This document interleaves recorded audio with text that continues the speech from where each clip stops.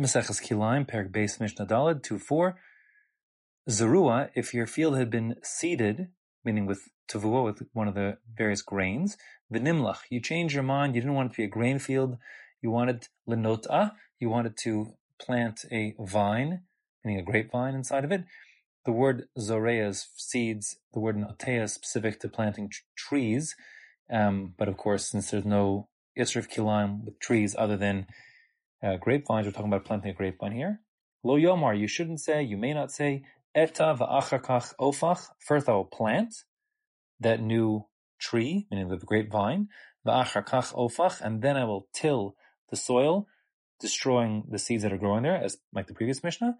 Ela hofech, first you have to till, destroying the grain that's growing in that future vineyard, v'achar kach notea, and then you can plant your grapevines.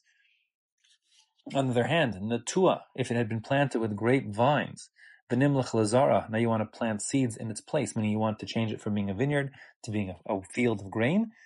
So, lo yomar ezra v'achkach asharish, you can't say, first I will sprinkle the seeds, and after that I will uproot those grapevines. Elam misharesh, first you have to uproot the vines, v'achakach zareya, and then once removed, you can plant the seeds.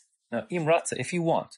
So to understand this Mishnah, you have to actually look what grapevines look like. Older grapevines are basically like trees. They have thick trunks, and they can be well rooted to the ground. And if you don't have a pickup truck in the 21st century, it may be very difficult to actually uproot fully that tree. Essentially, it's a tree. So you have a plan B, imratza, gomem. You can cut it ad pachos metafach until such that the trunk of the grapevine is less than 1 tefach, let's call it 3 or 4 inches off the ground. So you basically chop it all the way down to the ground.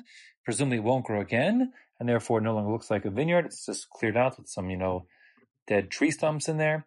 And then you can zorea, plant your grains, v'achar kach misharish. And then later on, according to most Meforshim, they understand that the grapevine will not grow back.